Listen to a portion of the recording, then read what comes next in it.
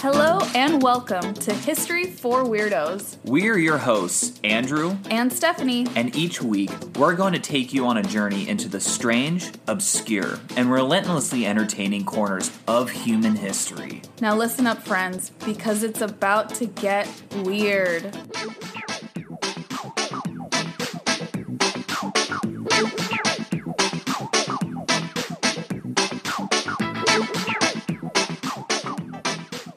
Hello, weirdos. This is Stephanie. And this is Andrew. And we have another episode of History for Weirdos for you guys. What number is it? This is... Oh, I didn't check beforehand. This is the first time I've lost track. I think this is 15 or 16. I think it's 16. It might be 16, yeah. This is embarrassing. Last week, right? That's usually how numbers go. Shut up! Well, regardless of what number episode this is, I just want to say thank you to Andrew, because technically we like to switch off weeks. You do one week, I do the next, whatever. And technically this is supposed to be my week to regale you all with a weird tale. But I am 2 weeks away from finishing graduate school, and I can barely find time to shower and brush my hair. It's true. I can vouch for you on this. Yeah. And so I asked Andrew to just take one for the team and do this week's episode as well as last week. So thank you so much, babe. I really appreciate it. I am currently writing my last paper of graduate school. And your last paper of your entire academic career, probably. Yes. I am so excited. I told her I get to smack her in the face if she gets her PhD or doctorate and whatever. Well, that was your idea. So that would be a better way of phrasing it. Yes, that would have been, yeah, that's much better. I do not endorse domestic violence. This was her idea. I told Andrew and all my friends, I was like, please, I might eventually forget, in a couple years, I might forget how awful graduate school is. And I might just be yeah, you know what? I was thinking of getting a doctorate. Just punch me in the face. Don't say anything. Just punch me in the face, because that's not necessary. That's Stephanie circa 2023 right there. 2023, 2023. What sounds better? I think 2023 actually sounds better. 2023. Sounds more futuristic. Yeah, it sounds really cool. So, all of that is to say that Andrew has prepared a weird story for us this week. Yes, I have. And this one's interesting. There's going to be a little twist coming up. That's all I'm going to say. Ooh, I love twists. And I'm just going to leave it at that. What is this week's story then? You know what? I decided to go over someone that should be more well known, but to be frank, just isn't. Yeah. His name is Tamerlane or Timur. Timur. Okay. And he's actually a distant relative of Genghis Khan, not a direct descendant, but a distant relative nonetheless. Okay. Yes. A descendant relative, later generations, or? No, he's not a direct descendant. He's they both have a common ancestor. So Genghis Khan's no. So Genghis Khan's great grandfather was also his many, many times great grandfather. Does that make sense? Cousin? Okay, shut up. Okay, you're just... At first I was trying to help explain, and I'm oh no, you're just being stupid right now on purpose. Wait, were they alive at the same time? No. Genghis Khan died 150 years before he was born or something like that. Yeah, so very distantly related. Okay, Timur or Tamerlane. It goes Tamerlane? Yeah, and I'll get into that in a second. Mm-hmm. So Tamerlane or Timur, he was a Turco-Mongol, which means he was kind of Turkish and Mongol. Okay. Because again, this was well after Genghis Khan has died. So, he was a conqueror who founded the Timurid dynasty. Okay. And that was centered around modern day Iran and Central Asia. Mm-hmm. I've never heard of this. I know, I hadn't either, which is really incredible because, and I'll get into it in a little bit, he was a very important figure, during late medieval period. That's so weird, and I thought I knew...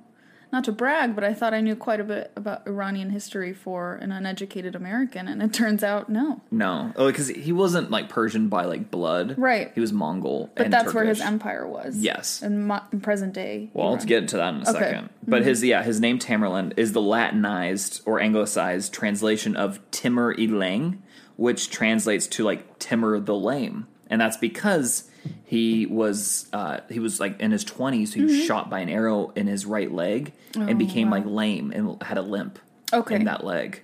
But his ruthless leadership was ironically anything but lame. Ooh, that's a good one, babe. Yes, that's thank a good you. One. I'm bowing to everyone. I'm bowing. He was undefeated in battle throughout decades of being a ruler. Wow. Decades. Multiple decades. Yes. Like 35 years or something. And he battled a lot. He was super into conquest. And he's widely regarded as one of the greatest military leaders and tacticians of all time. And I've never heard his name. Never heard. Yeah, me neither. Perfect for this podcast. And his goal was the revival of the Mongol Empire that Genghis Khan like started. That makes sense. But it's interesting though is he was the most powerful and feared ruler in the entire Muslim world, and he was himself a Sunni Muslim. I'll get to that more in a second because much like I compared him to Constantine the Great actually a lot, who used Christianity as like kind of just a way, as like a means to an end. Yeah, and it was I think tool. And I think he did the same with Islam as well. He saw a lot of people were kind of like reunited by it, and he's like, oh, I'm gonna latch on to that. But in reality, he didn't really care. It was just like he wanted power. That's so interesting because I've actually just like passively in my mind, and let me know if you agree with this, have made the observation that men who are famous conquerors, because it's almost always men, tend to not be very religious or spiritual or whatever you want to call it, but align themselves with this divine sort of theme or with these divine entities or these higher powers or like the Catholic Church or whatever it is, like throughout history,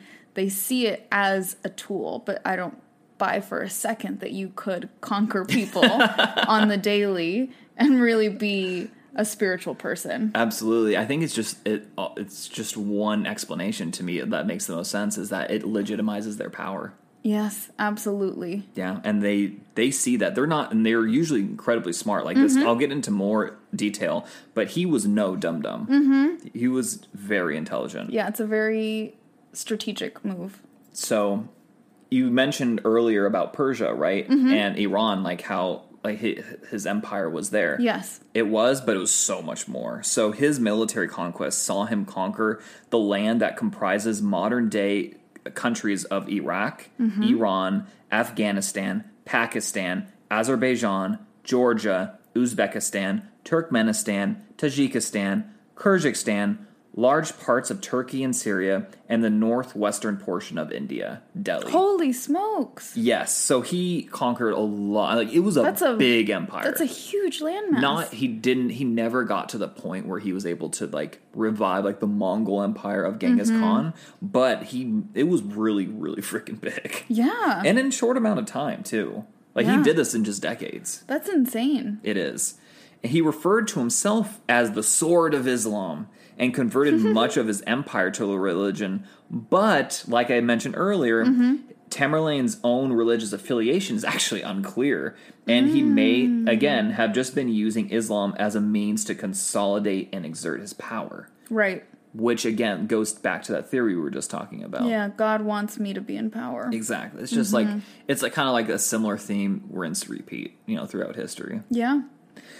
So he was, by this and through just his sheer will, his magnetism, and his, honestly, his cruelty, he was able to effectively rule over a multi-ethnic empire through, again, using those those tactics I just mentioned. He was a force. He was a force to be reckoned with. He was incredibly, controversial and just kind of an enigmatic figure. Even in his time? Yes. I'll get to that in a second. So, while the central parts of his empire entered a golden age, especially Iran, Afghanistan, the Levant, and Persia. Other parts, like along the fringes of his empire, and including his enemies, were just not as lucky. In fact, like because of his warmongering, a record 17 million people were killed directly as a result of his military campaigns. Put that in perspective. That's about that was about 5% of the world's population at the time. Today, there's 7.8 billion people, and if you were to take, kill 5% of that, that's a roughly 390 million people. So that's basically, the equivalent in terms of percentages. Yeah. Yeah. That's insane. Warmongering is not chill. It's so not chill. So not chill. First thing that came to mind, I was like, geez, never has it been chill in the history of humans, and yet we still continue to do it. I know. Wow. So he must have been, like, infamous and feared. Yes. Oh, absolutely. But it's and really hated. Strange. And loved. Yeah. Yeah. Yes. And loved from unlikely sources. What? Yeah. So remember I said, like, he was, this was like pretty much at the height of like Islamic power. Okay. And he was the central and most feared leader. The sword. The sword of Islam is, as what he's, that's basically what he named himself. So bloodthirsty and power hungry, but he also enjoyed ancient literature and could speak like 5 different languages. It's such a lovely combination. Yeah, bloodthirsty, power hungry, multilingual. Yes, I know. He was incredibly well-educated. Incredibly well-educated, and he could pick up languages really easily. Oh my gosh, I wonder if he was a sociopath. He might have been. Or a psychopath. So he loved eating at fancy banquets. Yeah, me too. And then proceeding to drink heavily during those, especially like after a meal, as was like, I guess, Mongol tradition. You'd eat like a feast and then just guzzle a ton of like beer, wine, hard liquor, whatever. As is Mexican tradition as well. Yes. Yeah, I've witnessed that firsthand with your family. It's amazing. Yes.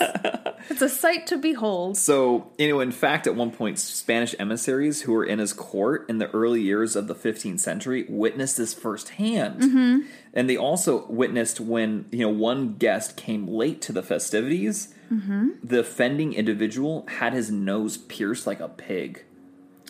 Oh, no. Needless to say... For being late? Yes. Tamerlane treated, quote-unquote, raging. That's mine. Oh, I was like, what? With the utmost reverence. So if you were late to these, like, boozy banquets...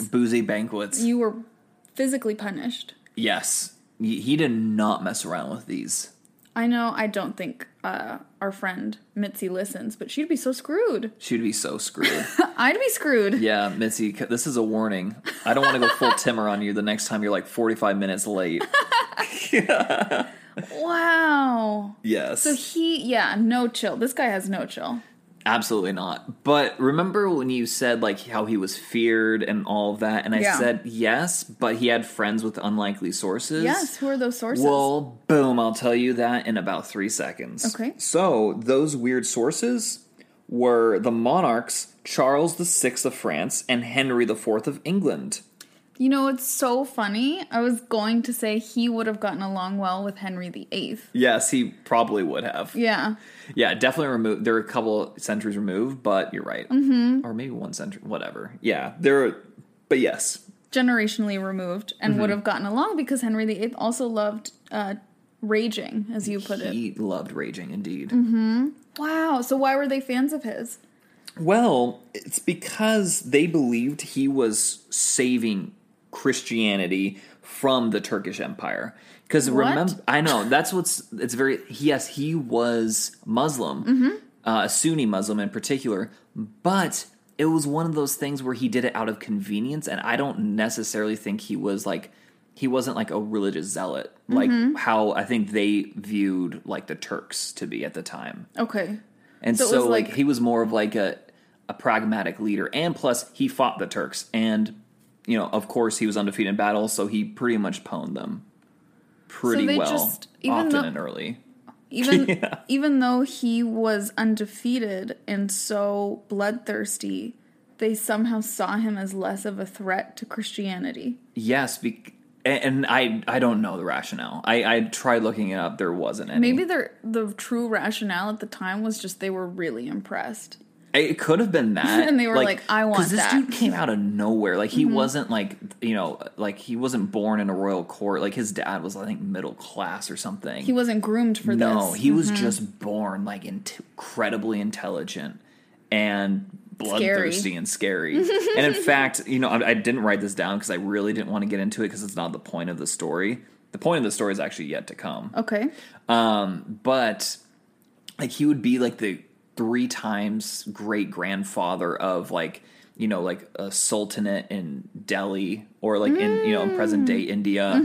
And then also like the other like many time great grandfather of some other like dynasty, like Khan dynasty. Wow. So he had powerful descendants. He did. Yes. Like generationally removed. Yeah. That's huge. Pretty cool. Yeah.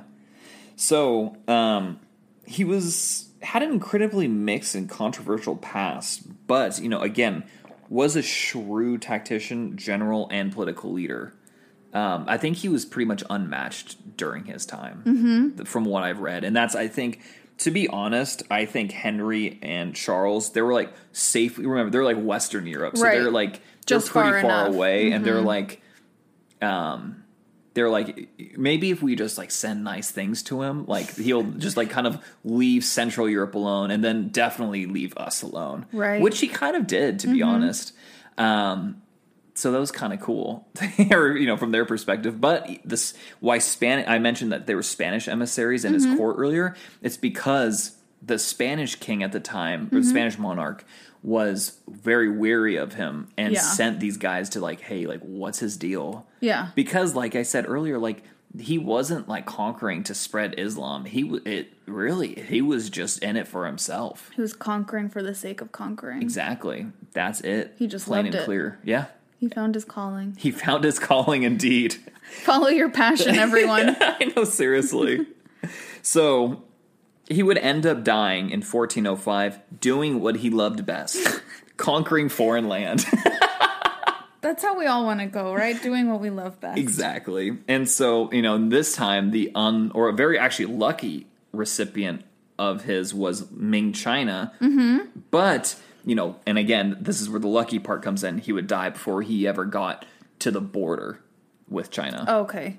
So, yeah, he was... Yes, they're very lucky then. Yes. So, and knowing his track record, it just makes them even luckier. How did he die? Like, of what cause? I think it was, he got sick, natural causes. Okay, that makes sense. Because I was like, did someone, like, he finally get beaten? He was old. He was, like, 70, in his 70s or 80s or something like that. Okay. So he's remained undefeated. Yeah, he was undefeated. That's in insane. Battle. Like Julius Caesar was not undefeated. Like that's so nuts. Yeah, it's insane. Yeah, no wonder monarchs in Western Europe were like, we got to play nice with this guy. Yes, just keep him at an arm's length. Yeah, exactly. Wow. Yeah, and in fact, like he beat the Turks at one point, and like Charles and Henry sent letters to his court, like basically saying, "Congratulations, good job." Oh my god, they were being asses, kissing his ass. Yeah. So I don't blame him though. That's how intimidating he was, though. That from such a far distance at that time, like it would have taken so much power and determination and strategy to get near them, physically near them, but part of them must have believed he could do it. That's insane. So remember I mentioned that twist? Yeah. Here it is. What is it? We're gonna jump over 500 years in the future. Let's go. I love time travel. To the 20th century. So the date is June 19th, 1941, and on orders directly from Joseph Stalin himself, Soviet archaeologists exhumed Timur's body. Why? Well, I don't know why, actually. Wait, do you really not? I really don't. I just think they were just like... I thought you were trying to, like, hold a surprise back still. I was like, wait. No, I don't know. Do you think Joseph Stalin was just, like, I mean, he was a dick, so... He was just, like, brushing his mustache one day and was like, you know what I want to do? Like, this dude was a great leader and military, conqueror, strategist. Let's, like, zoom his body. That would be so fun. But, they did find some interesting things. Okay. In fact, he was, like, tall for the time, being 5'8". Yeah. And he had a very broad chest, and most interestingly enough, he actually had red hair and a red beard. What? Yes. With his ethnic makeup, that's so interesting. I think it's because, like, he was part Turkish, part Mongol, probably part Slav. And also, it did confirm that he had a limp in his right leg. Also, oh wow! So that was historically accurate. That wasn't just legend. So the biggest twist. It's not that he's a ginger? No, that's not the twist. The crazy thing is we're gonna move on to his curse. What? Yes. So, and you heard that right. Yes, his curse. Okay, his curse. On his tomb, the words were transcribed, "When I rise from the dead, the world shall tremble." He also, which, first of all, actually, before I even get to the next thing, when I read that, I was like, oh my God, he's the mummy. That's pretty cool. Yeah, I was like, that's basically like the mummy. The premise of the mummy? I've never seen it. I think it is. The one, at least... Propaganda, Andrew. Probably, yeah. It made me think of the mummy, so it must be. That sounds right to me. Yeah, and I'm thinking of the one, of course, with Brendan Fraser. Yes, of course. Of course. Of course. Of course. And so, not the one Tom Cruise, sorry, that one was just terrible. I haven't seen it, so. Okay. But anyways, moving on. So, there was a second inscription on there, and it read, "Whomsoever opens my tomb shall unleash an invader more terrible than I." Ooh. So cool. Remember that date I told you, right? 1941? Yes, June 19th, 1941. Well, on June 22nd, 3 days later, a person you might have heard of by the name of Adolf Hitler commenced Operation Barbarossa, which was the invasion of the Soviet Union. That is insane. Yes. But even more insidious than that, this is like more insidious than Timur could have ever imagined, right? Was to essentially put Germans into what was at the time like Western Soviet Union with the goal of basically like genociding the Slavs. Yeah, of like course. People of Slavic origin, right? Yeah. And installing them with people of Germanic heritage. Of course. Like he even had a word for it. But it was basically like, it was pretty messed up. Can you read the inscriptions on his tomb again? Yes. So the first one that's not really applicable is, "When I rise from the dead, the world shall tremble." That one needs to go on my grave. Okay. Yes, I know, right? Yeah. "And whomsoever opens my tomb shall unleash an invader more terrible than I." Wow. That's so accurate to what happened. I know. That's scary. That's really scary. Yeah, someone worse comes along. By far. By far. Like maybe not in terms of the kill count. Actually, probably in terms of the kill count as well. Just, yeah. No, definitely in terms of the kill count, yeah. Tens of millions have died. Like an even more... Like someone even more... Like someone who's just someone purely more soulless. Insidious. Yeah. Woo. I know. That's crazy. Yeah, because like Timur was just, I think he didn't like, his goal wasn't to kill people. His goal was to conquer. Yeah, it was to conquer. As we know, Adolf, I'm not even going to joke about saying our boy Adolf, but like his goal was to like literally, it was just extermination. It was conquering as well, but extermination as well. Honestly, maybe even more importantly. More importantly, definitely. Yeah. Oof. But so of course, like I said, like the point of Operation Barbarossa was not only the invasion, but to effectively lead a genocide, in that region. Wow. And, at the time, this was also the largest invasion in the history of the world. Holy smokes. Yeah. So, luckily for the Soviets, though, the Nazi invasion was not a success. But was this due in part because of our boy Timur? Why? What did he do? So... his remains were buried with full Islamic rites in November of 1942, just before the Soviets' crucial victory at the Battle of Stalingrad, which would shift the tide of the war in favor to the Soviets. And then, and then the Soviets started, like, you know, gaining ground and taking back, like, the Soviet Union. Well, it's pretty messed up to exhume someone just because you're tired of brushing your mustache. Yeah, so I know. I'm really glad that they at least gave him full Islamic rights. Yeah, that's true. And it looks like... You know, especially in the Soviet Union, which was, like, inherently atheist. Yes, I'm so surprised they did that all. They, like, during Stalin's reign, they completely, like, deconstructed churches and mosques. They must have been shook. Yeah, I think they were really shook. Wow. So in a weird way, Timur's legacy lasted centuries beyond his life. Yeah, this happened over 500 years after he died. That's insane. Yeah, pretty cool. So, did Timur decide the fate of the world over 500 years after his death? I guess that's just up to your personal interpretation. That is so crazy. I love that. I've never heard of any of this happening. I know, me neither. Like, I had never heard of Timur in the first place, let alone what the Soviet Union did and then what the Nazis did right after. Like, I feel like that would be like a crazy cool detail to put into history classes. I know. And that's what's so insane is, like, I cannot believe I didn't know any of this beforehand. Yeah. Where did you find out about this? Did I not cite my source at the beginning? I don't think I did.